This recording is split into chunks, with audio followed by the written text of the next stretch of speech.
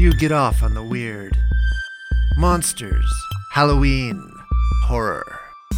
You've heard of word porn, car porn, earth porn. Now prepare yourself for monster porn. Is this really a good idea? Weird Fiction and Horror Podcast. Created by the Backwards Hat Guy, Matt Cummins. Are you trying to teach psychic powers to animals? Puggles, the abomination trapped in the body of an adorable teacup piggy. Shut up, human! And myself, lead occultist, Brett Norwood. Today's story is Pastorus, a God-shaped hole by Brett Norwood.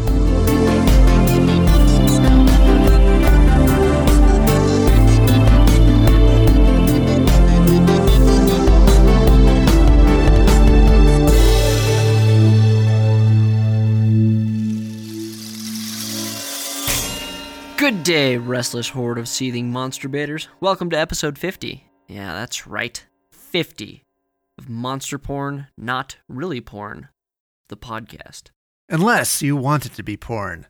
I'm Brett, Chief Creep in General, and this is Matt, Lieutenant of the Backwards Hat. So far backwards that it's nearly forwards. We started this podcast almost 2 years ago as a way to circumvent gatekeepers of the fiction world. And we thank you for going on this journey with us. You, our listeners, have made this special. Without you, we'd just be shooting it off into the void, which is incidentally how Puggles once knocked up one of the ancient ones. And it means a lot to us to have you here. It has been a weird trip, and it gets weirder all the time. And you all have enabled us. So you have that on your conscience. Ugh, I'm sorry. I want to thank everyone who has rated and reviewed. I know it can be annoying to have to do and hear about on every single podcast that you listen to, but it does help. It also makes our efforts feel worth it. So please, if you enjoy the show, be sure to subscribe and leave a review on your favorite podcast platform. Mine is my grandmother's 1987 General Electric toaster oven. You get podcasts on that? Wait, isn't your grandmother dead? Oh yeah, how else would it work? Anyway, thank you for... No, Grandma, I won't listen to Serial. It's too popular. Anyway, thank you for your support, Monster Baiters. We wouldn't have gotten anywhere without you. And without further ado, on to the show. We join our intrepid heroes. Sorry, I misspoke. We join our insipid heroes in the final leg of the King Quest. A journey to find the answers Matt seeks regarding Stephen King's evil plot to grasp onto the title of King of Horror for eternity. Now, upon the road to desolation, as King's main mansion draws near, the party and its demon pig flees across the desert. Maine, I guess. And the gunslinger follows.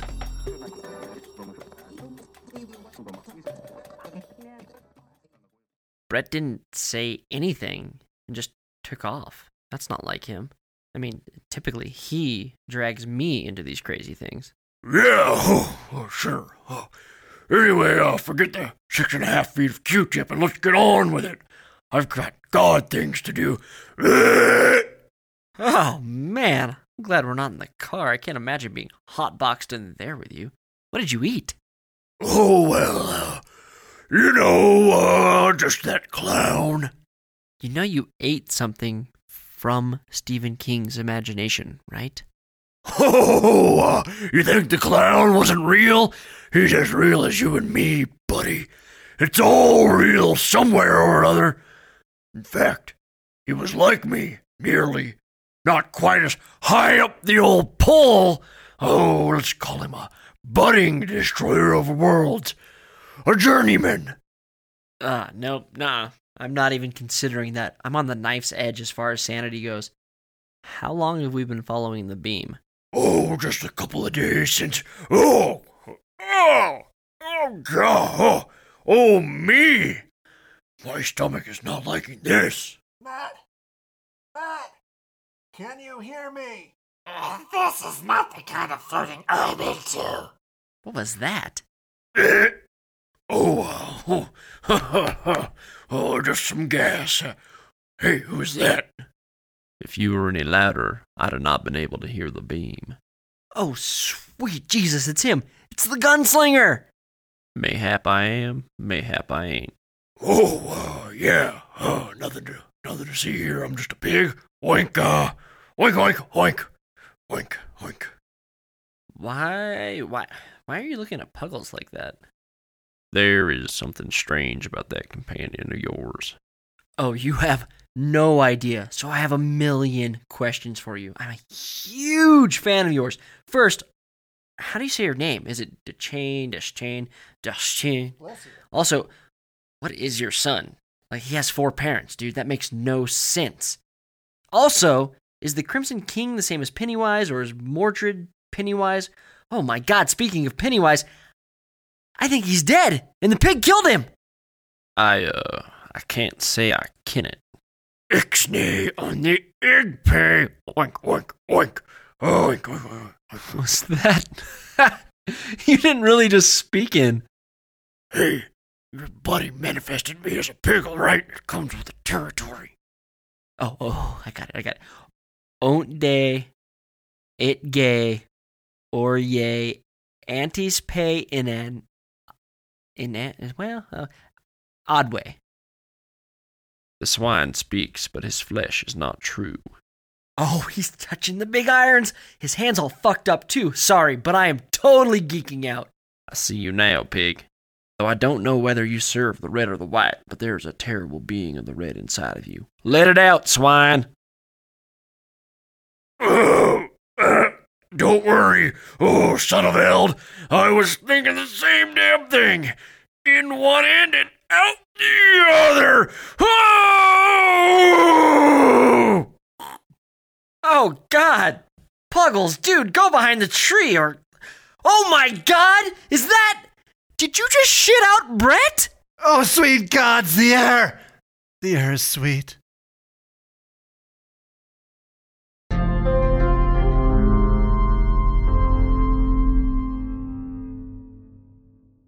As a parasitic wasp swoops in and embraces the condemned caterpillar, so did the Onyx starship wrap its larger white counterpart in spindly black limbs.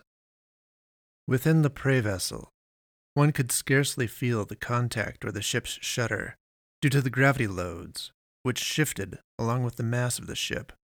However, the pastoress was not caught unaware.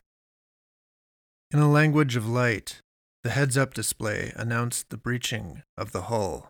The pastoress, who could be mistaken for a teenage girl from faraway Earth, lifted her eyes like pallbearers lift a coffin toward the mat of blinking stars. "Damn," she hissed. "The Wanderer is lost," she chastised herself. It was a reference to a cliché known on a certain world where she had been raised from her earliest years. In its full expression, the saying conveyed the idea that whenever one meanders without an aim, he will definitely fall into circumstances for which he would not have aimed, and, as the fable that originated the proverb illustrated, such may be deadly circumstances, like these. The pastoress rose from the commander's kiosk and faced the hall-like interior of the fuselage, glowing dull blue with the running safety lights against the gunmetal finish on the surfaces. Thus facing into her vessel, she brought up her firearm, a simple powder-explosive-driven projectile device from Earth, just in time for the laser cutters to complete the breach of the hull. A section of wall panel clanged onto the running boards as callow mist poured into the circulating air.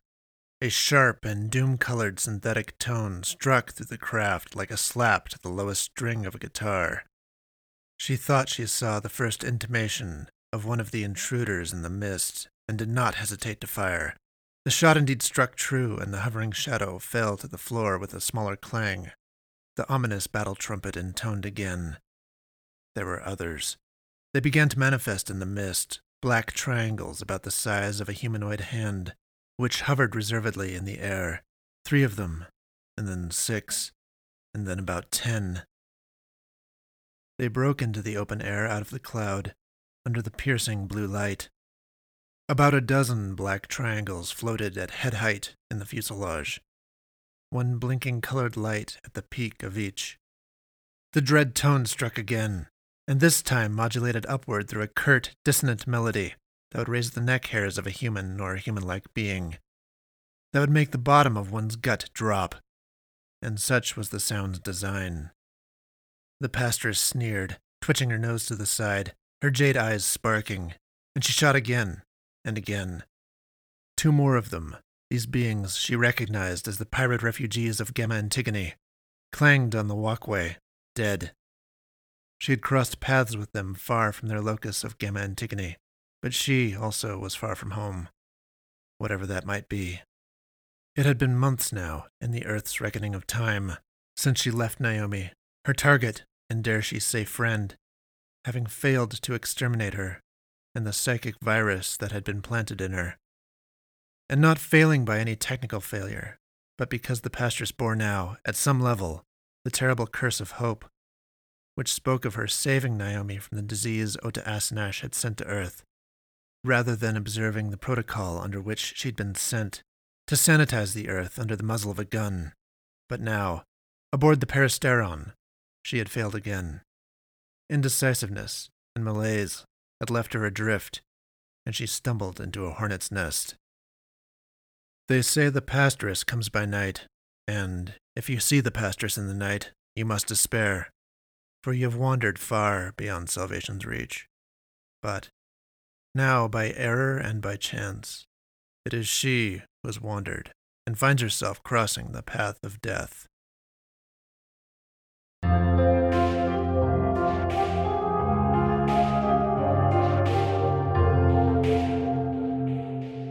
Damn you! The pastor spat. I find the race of you so pathetic. She held her pistol trained on Naomi from the foot of her bed. It was the middle of the night in the middle of winter. Naomi sat up in the blue-tinged dark and stared passively. Damn you! The pastoress repeated again. Why can you not be the exception who consents not to death? I almost believed the orders of the dawn misgiven. I had hoped you would be different, strong against Ota Asanash. But I have had a bad night. I have seen things that make me sick about humanity. And now there is you. And you now fill me with distaste. The race of you, so pathetic. Yet too so much potential that makes me sick and makes all things of this worse. I should just end you, Naomi. Be done. But I find again I cannot. Naomi was mute and showed no reaction. I know not what to do, the pastoress continued, breaking into a tone never before heard, confessional and strangely emotional. Now, at this, Naomi's listless eyes snapped to her for a heartbeat and then left as quickly. Ota Asanash, from his home beyond the worlds, has infected you through his implementers with a desire to join him, to die. Do not tell me you want that, for it is not you who wants that. It is him. Do you truly understand what has infected you, Naomi? What it is you are fighting? The lights have fallen dark on 1,000 worlds because of Ota Asanash. I came late to Victory Prime. The Night Priests and the Implementers were already there. Nigh 30% of Victory Prime was infected when I alighted on their world. The people thought that their hatred for their lives had come from their own hearts and reason. For why would they not? And because it was their own true decision to perish, their own heart and reason, it was unassailable. Instead, it was Ota Asanash, the mind of him working into them, reinforced by the Night Priests. The people began the undertaking of killing themselves, masses of them. They were happy to have found the salvation from suffering, and pleased that their 200,000-year civilization had finally reasoned its way to that answer. Some took it upon themselves to help by taking as many others as they could with them on the way out. Governors who did not realize that they had been infected, and their cabinets infected, found themselves passing destructive legislation. Industry choked itself out.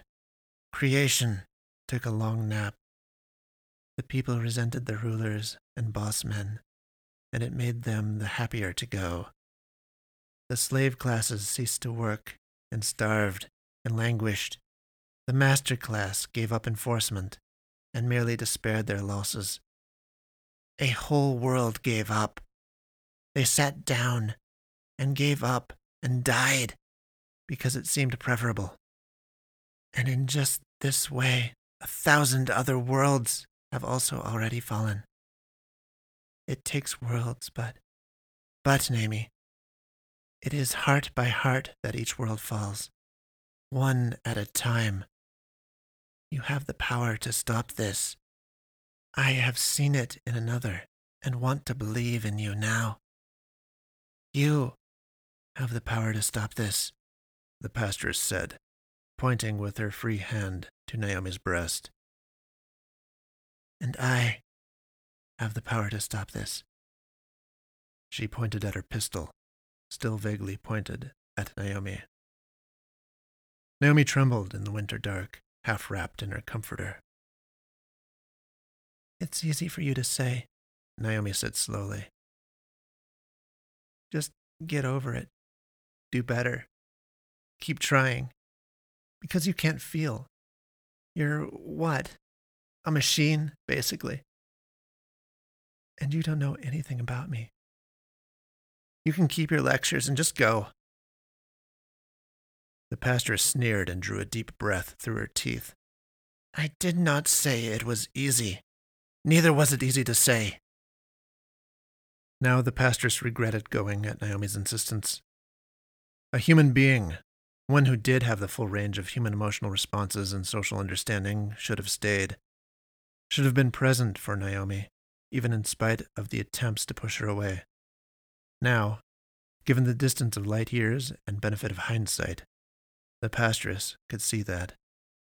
Instead, however, the pastoress muttered, as she slipped away from the apartment, You also know that I'm not manufactured entirely without emotional response. The Peristeron cruised through space with the speed of the graviton and the grace of a passerine. It was a long, angular vessel with a wide wingspan, like a prehistoric bird, white with swept-back wings, a red running stripe down each side of the fuselage beginning at the geometric nose. A sea-blue screen picked out the cockpit forward on the craft. Within it meditated the pastoress. Stars slid by the screen like rain over a windshield on the highway. Bathed in the blue light of the console, she folded her hands in front of her collar. The pastoress should have been giddy, inasmuch as one possessing her biological hardware could be so. But instead she found herself feeling something approaching apprehension.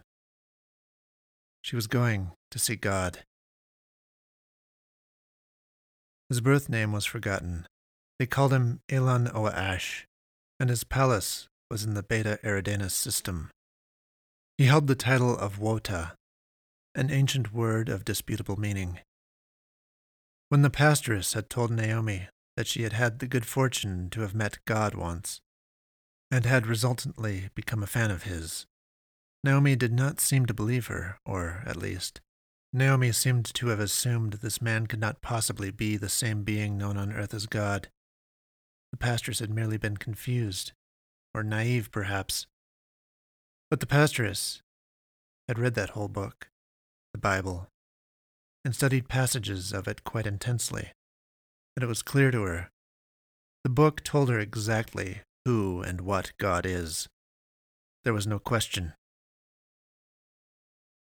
Soon after she had learned that there were people on Earth dedicated to Elon, the son of Ash, she knew she would select the disguise that placed her among those people who were dedicated to him. It never occurring to her all the while that there may be restrictions or implications she did not yet understand as an outsider upon wearing the cassock of a priest. The pilgrimage to Beta Eridanus was for a purpose, and much of her apprehension had to do with the outcome of that purpose. She had a question for God, for Elon Oa-Ash. In effect, that question was whether the human soul can be saved, whether Naomi, specifically, could still be saved. She flashed back to childhood. Not that she was ever a child in the way that humans are. in a small, well-lit chamber made of the pale, lightweight wood-like tissue of the Gigiji organism. A woman stood with her shoulders back and neck erect over the kneeling pastoress who was not yet the pastoress. This woman wore something like gold chiffon.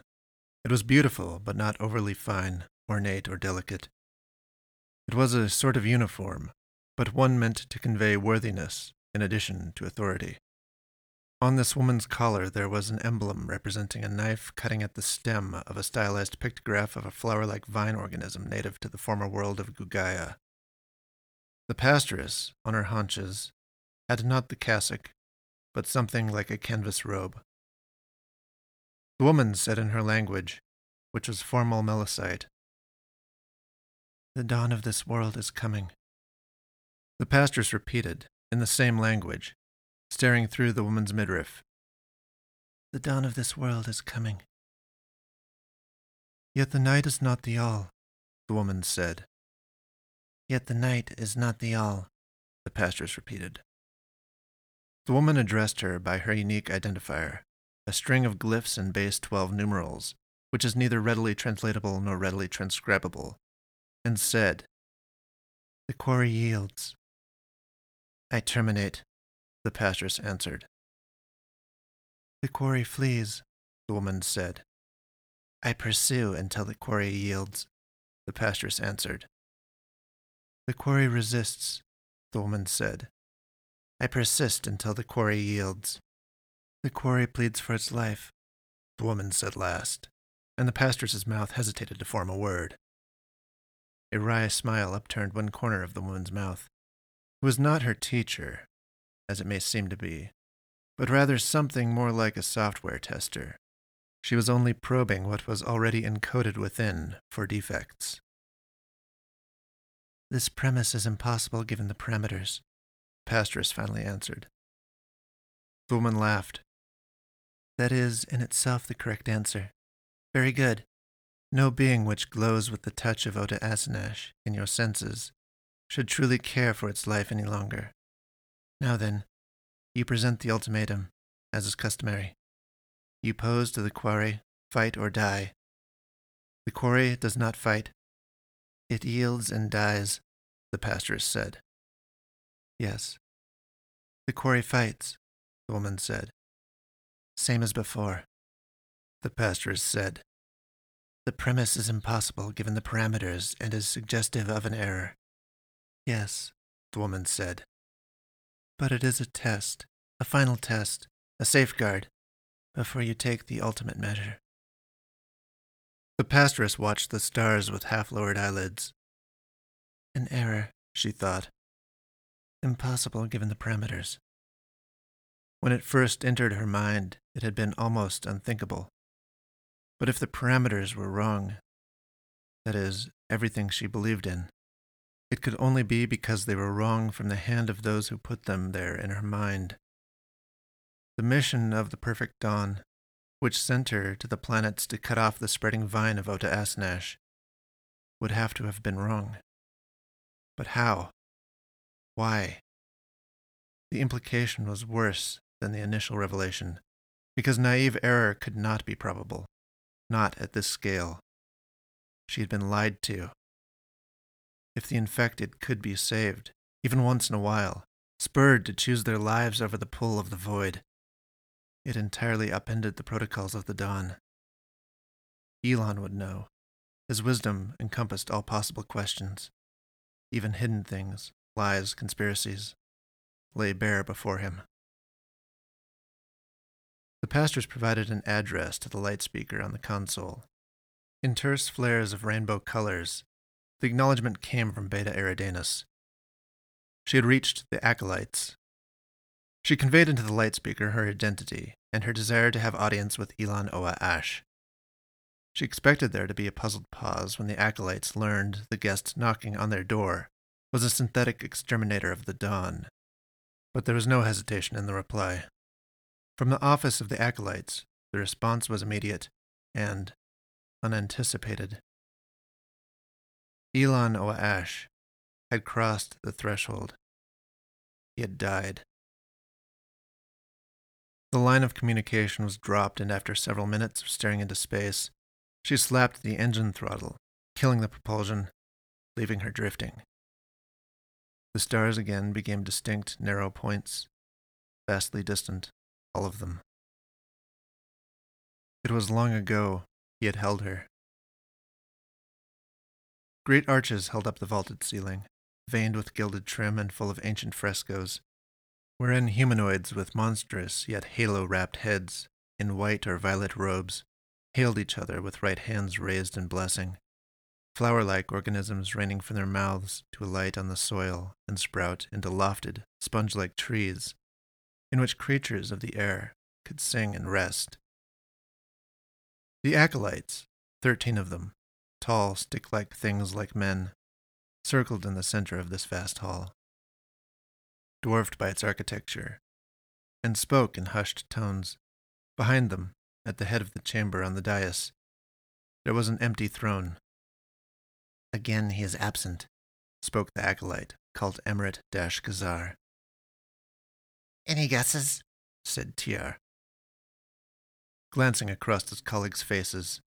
The Guguji tree, the rocks of the river Ascalon, the children's playground at Tashi. What shall we tell Huhuma?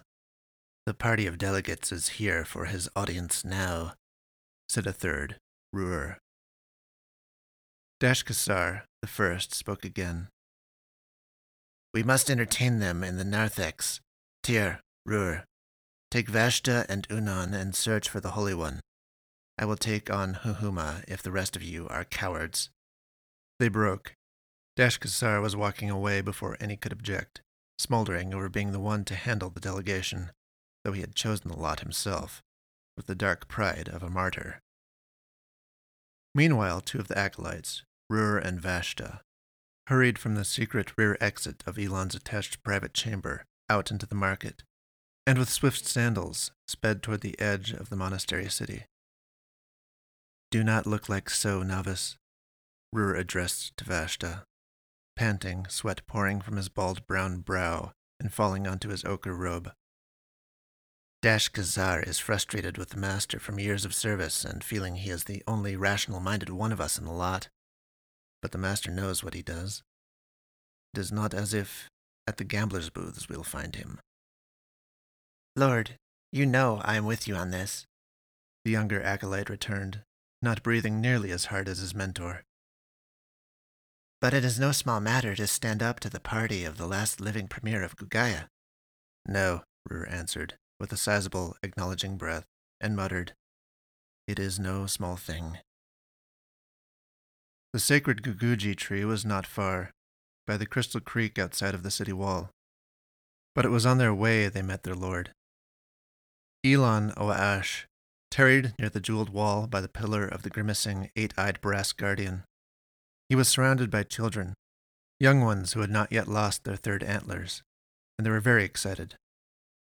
Elon smiled, towering over them, and shook his hands, and involuntarily his white beard as well. With a blink of his inner eyelids, he raised his head and cast the same smile toward his fast-approaching acolytes. Great Wota, Ruhr addressed his master, using the ancient title. As it was, the Wota Oa'ash shook his head as if dispelling the honorific, and briefly and very casually raised his right hand in blessing. The party of the premier awaits you, Ruhr announced. Dash-Kazar is entertaining the party. Very good, answered Elon Oa'ash, stepping through the children, chattering questions at him, as if they were the parting sea. He waved them on with his hand. Some of them were already ignoring him, running down the street to toss a ball. As the men entered into the gates of the monastery city, Elon said to the novice Vashta, without pulling his smiling eyes up from the dusty road, Young friend, you wonder about me. Vashta raised his eyes and his mouth fell open, but he did not know what to say. Ruhr glanced between them surreptitiously. But Vashta's inability to answer his lord proved moot, for shortly within the city walls they encountered a shipping caravan heading between terminals of the shipping port through the marketplace. It had the hallmarks of a military operation. A handful of ashen-uniformed mercenaries escorted an industrial crate on a 4-man dolly. They were struggling through the narrow aisles of the crowded produce stands, a way in which they should not have been traveling. Clearly, these soldiers were having a day, not going as they would have liked. Whatever had brought them to this. The caravan got and held the 2 acolytes' attention immediately. The Wota was doubtlessly equally aware, yet appeared much less curious and concerned. There was a beast of burden, known as a Megalony, tied out near one of the stalls. A 4-legged, hump-backed, and hammer-headed thing. When a tussle broke out at the booth, the creature was spooked and immediately bucked into the way of the caravan before jerking at the end of its rope. The industrial crate began to tip on its dolly, but before the acolytes could discourage him, for it was a mum part of their charge that they were to protect the Wota, Elon Oa-Ash jaunted over and caught the edge of the dolly, bowing with the weight like an old tree before stabilizing it, and smiling ear to ear at the stunned mercenaries. As a soldier took the weight from him, the others glanced at each other and didn't know what to say. The one who had taken the Wota's place only uttered a quick thanks. Another mumbled, after a moment, "That's isn't it?" But it wasn't over for the mercenaries. As one, who must have been the officer, barked at the others to get the crate farther yet away from the animal, the Megalony rallied again, tugging its fetters, and shoved the crate, which tipped toward the Wota's turned back. Ruhr pulled him aside as a soldier rushed to take the weight, but the crate fell, and the lid popped away as it hit the ground. What came forth, into the dust of the street and the danger of sandal steps, was small and blue. It looked like a block of glass or crystal. Innocently, Elon Oa-Ash plucked it up from the dirt and held it up for the mercenaries to take. "Is that?" Vashton now stuttered, clinging to Ruhr's side. A soldier stepped forward to reclaim the item. But now the Wota stared into it, assessing what it was he held. "Ah, newly living one," he said in a soft, low voice. "One should be so good as to bless your birth." "Sir," Ruhr interrupted, uneasy. "This is no babe, and the premier awaits." "Truly," Elon answered. "We'll take that now, master," the mercenary inserted, all business but careful in addressing the Wota. "What is your name, child?" The Wota wondered, examining the crystal block. He seemed to have seen something and muttered, "Oh, no, I can't pronounce that. "Therefore I will call you Unspeakable." He laughed at himself. "Sir," Ruhr tried again. "this is no person but a weapon of war, a machine, and one of violence." "Yes, but a living one, my friend," the Wota replied. "It has not the capacity for either suffering or joy that it should ever find you, master. Please, the delegation has been waiting." "Do you fear Brother Dashkazar so much?" the Wota spoke. "Let Dashkazar worry for Dashkazar. Let the premier worry for the premier." He turned his attention to the block he held in his palm, raised toward heaven.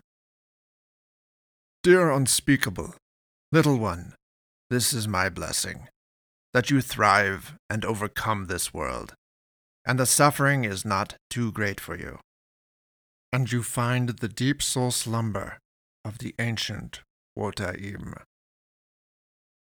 There was a silence among the mercenary transport and the acolytes until the soldier said again, a little more insistent, "I'll take that now, great Wota. Thank you." Smiling and thoughtful, Wota Oa-Ash slowly lowered the blue solid into the man's patient hand. He quickly delivered it to a subordinate, who just as quickly returned it to its padding within the crate. Just then a set of colors flashed over the object. Oa-Ash grinned with teeth and answered her. "Yes, child, I know." Then he said to his acolytes, who were practically pulling him toward the palace doors, Yes.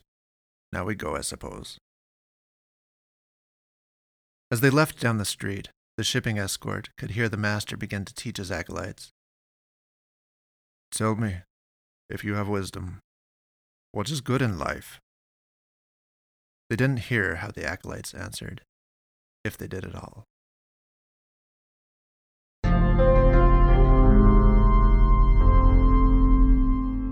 The pastoress took a deep breath in the face of the black, blue light gentle on her face. There was no question. She knew who he was. The Bible of the Earthlings was very specific in its definition of God.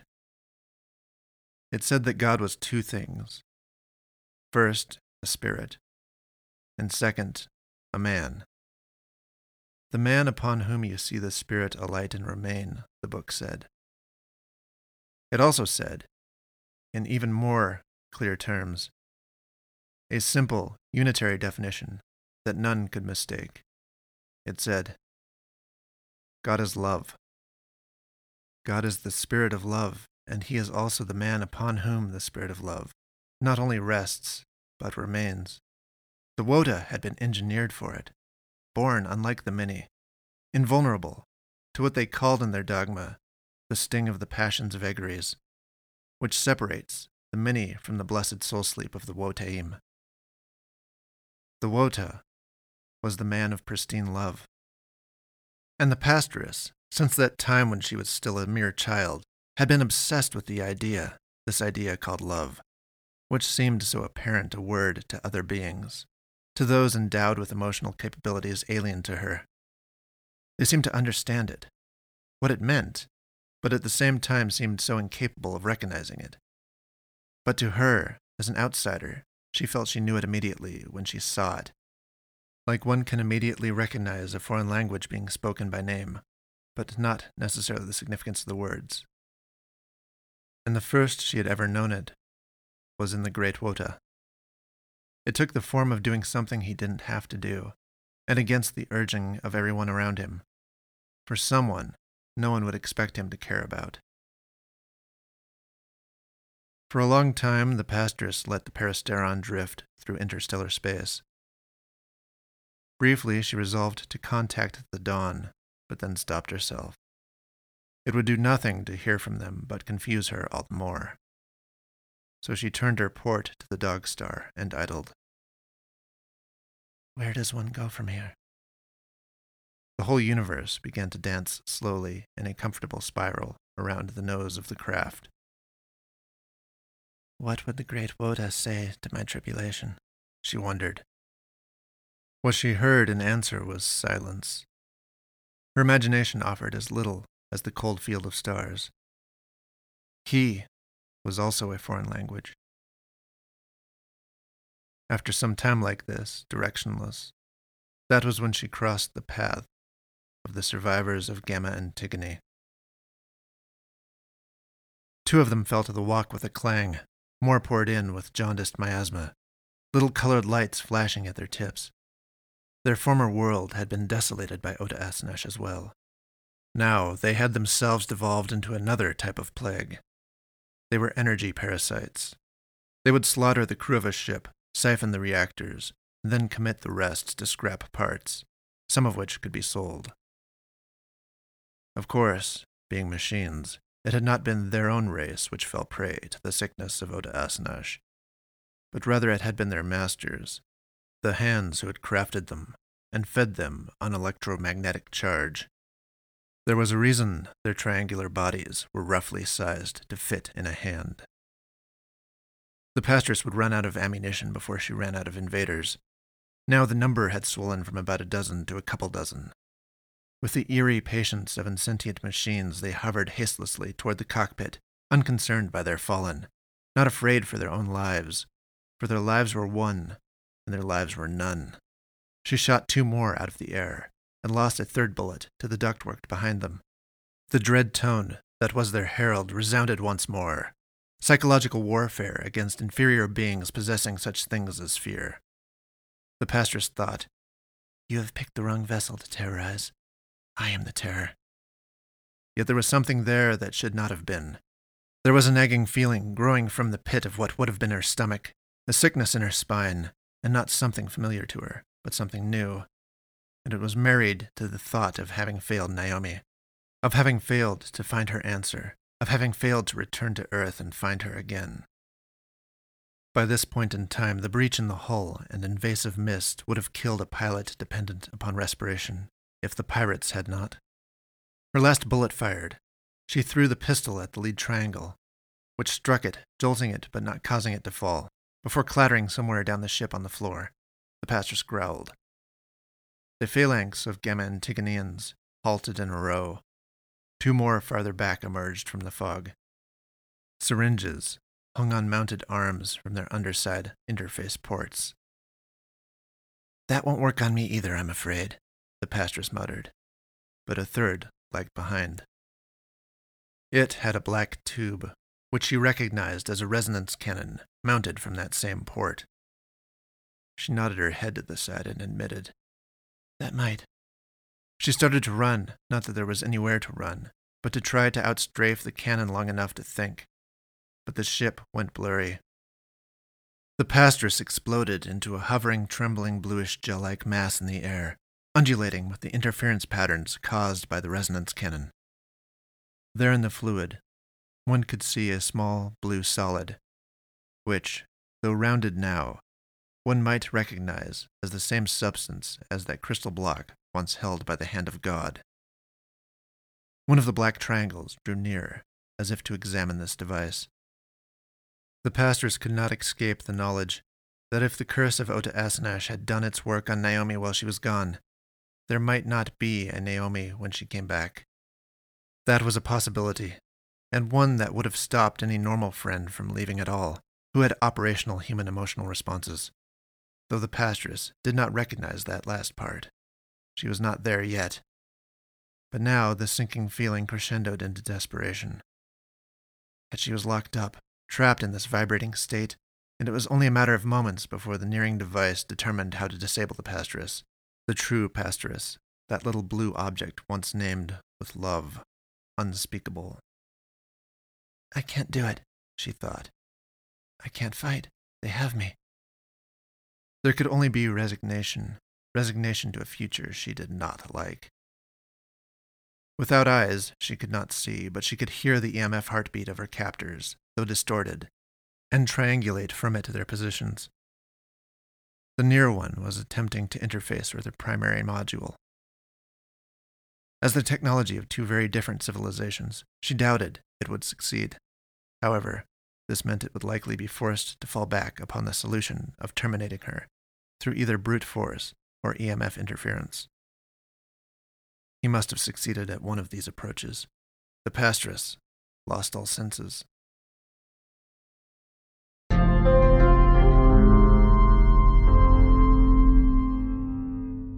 The man had long lines on his face. His Fu Manchu-like facial growth fluttered, though the air seemed still. They were indoors. She looked up at him. "Oh, you function?" he said. "Stay still." He stood up straight, facing away but turning over his shoulder to see her. He tagged on under his breath. "Also, please do not kill me." When he turned back to the table on which she lay, naked yet in recovered human form, he said, "You will not likely remember me. We are much older now, you and I. I am Emirate Vashta of the Acolytes. You are in a tool shed. It is the best I could muster. We had you on scope as you left our system. We saw you intercepted sometime later. Those answering your call did not know you, but I know you, unspeakable. An EMF detonation is sufficient to offline the Antigoneans. Unfortunately, it also is sufficient to offline you. How do you feel? I mean, if you feel." She did not answer. "I've thought about that day many times over the cycles that have passed, you know. What it meant that the Holy One should have held you and blessed you and loved you as one of his own. And, of course, he should have. It is what he offers to all beings. It is only we who are not like him who are stingy." "Yes, I do remember you," the Pastress answered at last. "You were the frightened novice monk who clung to the other one." Yes," he confirmed. As bluntly and mercilessly put as I'd expect from one of your nature. I must go home, Acolyte, the pastoress said, sitting up. My vessel? The Acolyte raised an eyebrow and blinked sideways. Home, dear one? Does one in your line have a home? Just where is that? Where there is one I cannot leave in peril, she answered.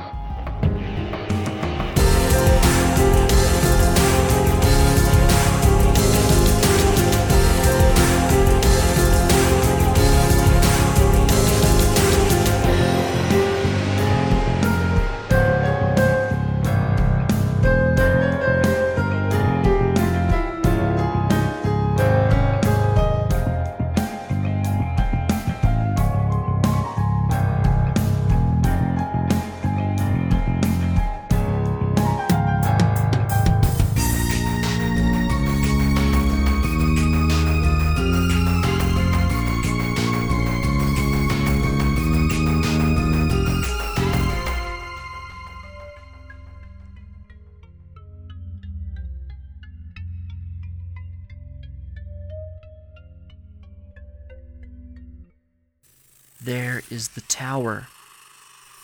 Across the field of roses. There is the Crimson King. I thought the Crimson King and Pennywise were all the same thing. Move yon! He's lost his mind! Yeah, he's throwing sneeches, I get it. Why didn't they just call him snitches? It's a Harry Potter reference after all, and we all understood it. Hey, that almost hit me. Watch it, brother! I am the Eater of Worlds. I am the Eater of Worlds. See, Mr. Gunslinger, it's confusing, isn't it? I mean, Mordred, who's like your son, and the Crimson King's son, and then like two chicks. I don't know how that works. He turns into a spider. Pennywise turns into a spider. The Crimson King and Pennywise both call themselves the Eater of Worlds. Damn near all of King's other works plays into the Dark Tower series, but no one knows if the Crimson King and Pennywise, the dancing clown, are the same thing. Oh, me! Oh, no. Oh, I'll get you for that, Desolator. I don't care who or what you are. I'll make this tower fall, and then I'll rip you to shreds and feed on your flesh. I never thought I'd get threatened by one of my own turds. I'll kill you with my heart. I've been to the Dark Sanctum across the Valley of Woe. Oh, well, I thought I itched there for a minute. Quick, while they're all distracted, it's time to storm the tower and get this Stephen King business out of the way.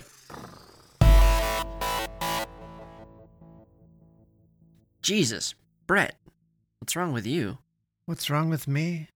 There's nothing wrong with me, is there, Wilson? A beard, and what are you carrying in your hands? I'm Jonah, reborn from the belly of the beast, loin of the pork, and this is Wilson. It's a weird flesh ball thing? Puggles, why are you grabbing your crotch? Just making sure that isn't one of my, numerous balls. Are we gonna have to climb all 100 floors to get to the top?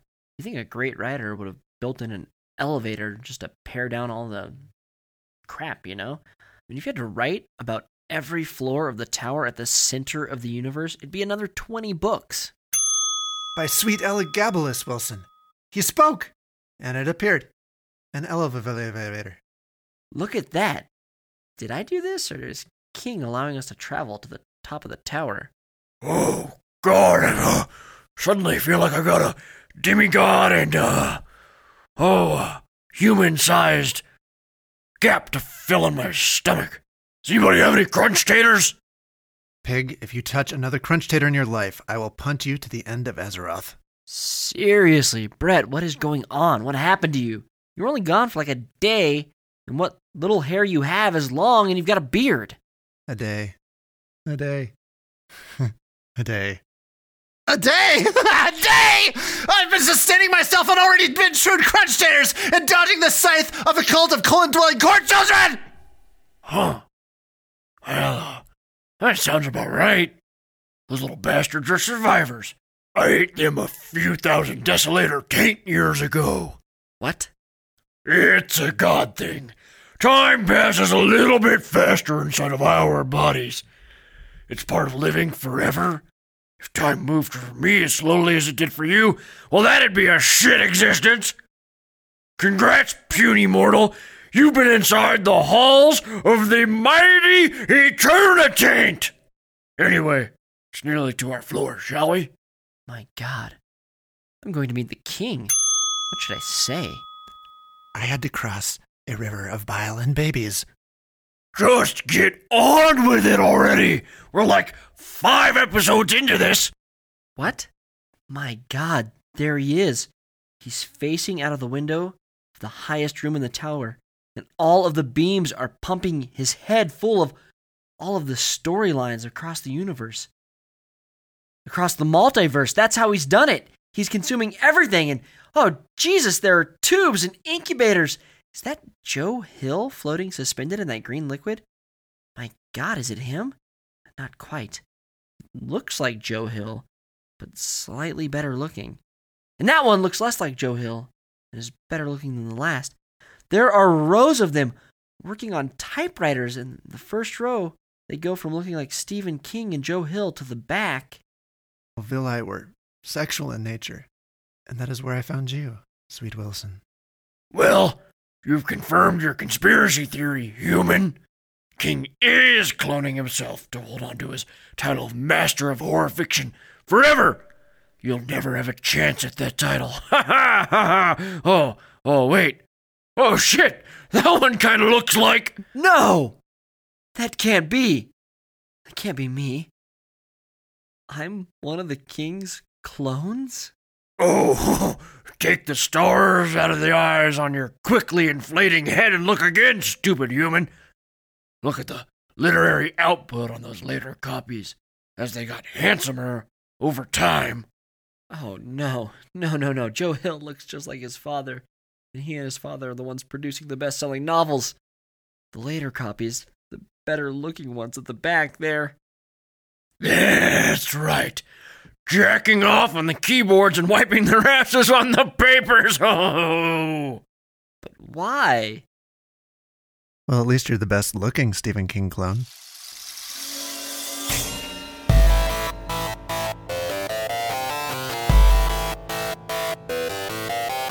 Monsterborn Podcast is a production of Warped Box Media. Today's story was Pastoris, a god-shaped hole by the bald one that I hate. Music by him too. Apologies to the Stephen King estate. Hey, if you're looking for a new muse, I'd love to get the fuck away from these boobs. Never thought I'd say that about boobs.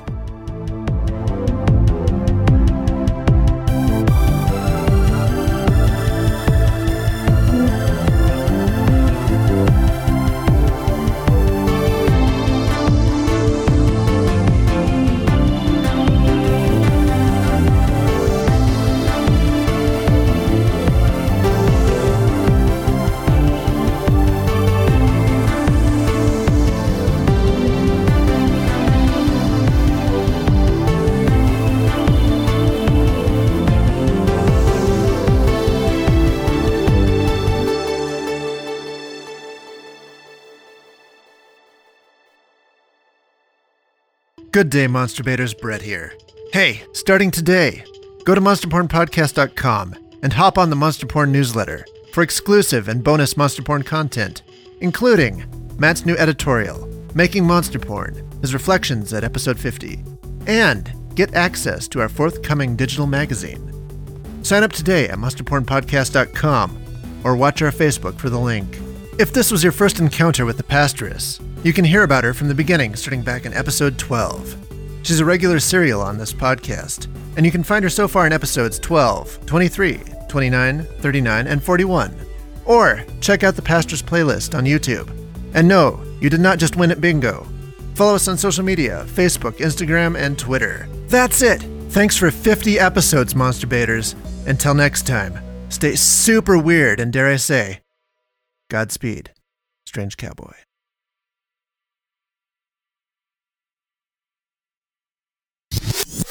Nope, nah. I'm not even considering that. I'm on the knife's edge as far as sanity goes. How long have we been... What did you just call the Shuggoth's mother? The pig nose. The pig nose. Gay mad... Oh, shit. Onde it gay adme. What did you call me? You heard me. Antis pay in an odd way. Somebody's in an odd way. In one end and out the other. Oh!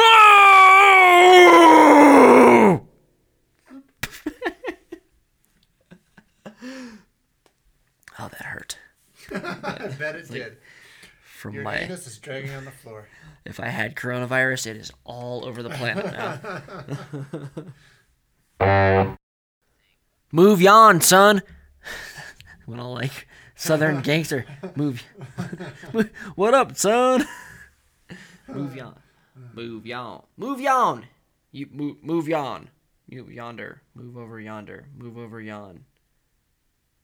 Should I say like a destination? Because otherwise it doesn't come across clearly. Yeah. He's throwing those sneeches. I get it. Why didn't they just call it a snitch? It's a Harry Potter. It's a Harry. What? It's a Harry Puffer. It's a Harry Puffer. Ah! Dash Khazar is entertaining the party. Very good. God, is that you? The pastors exploded into a hovering, trembling, bluish, gel-like mass in the air, undulating with the interference patterns caused by the... We had you on scope as you left our system. We saw you intercepted. Fuck my ass.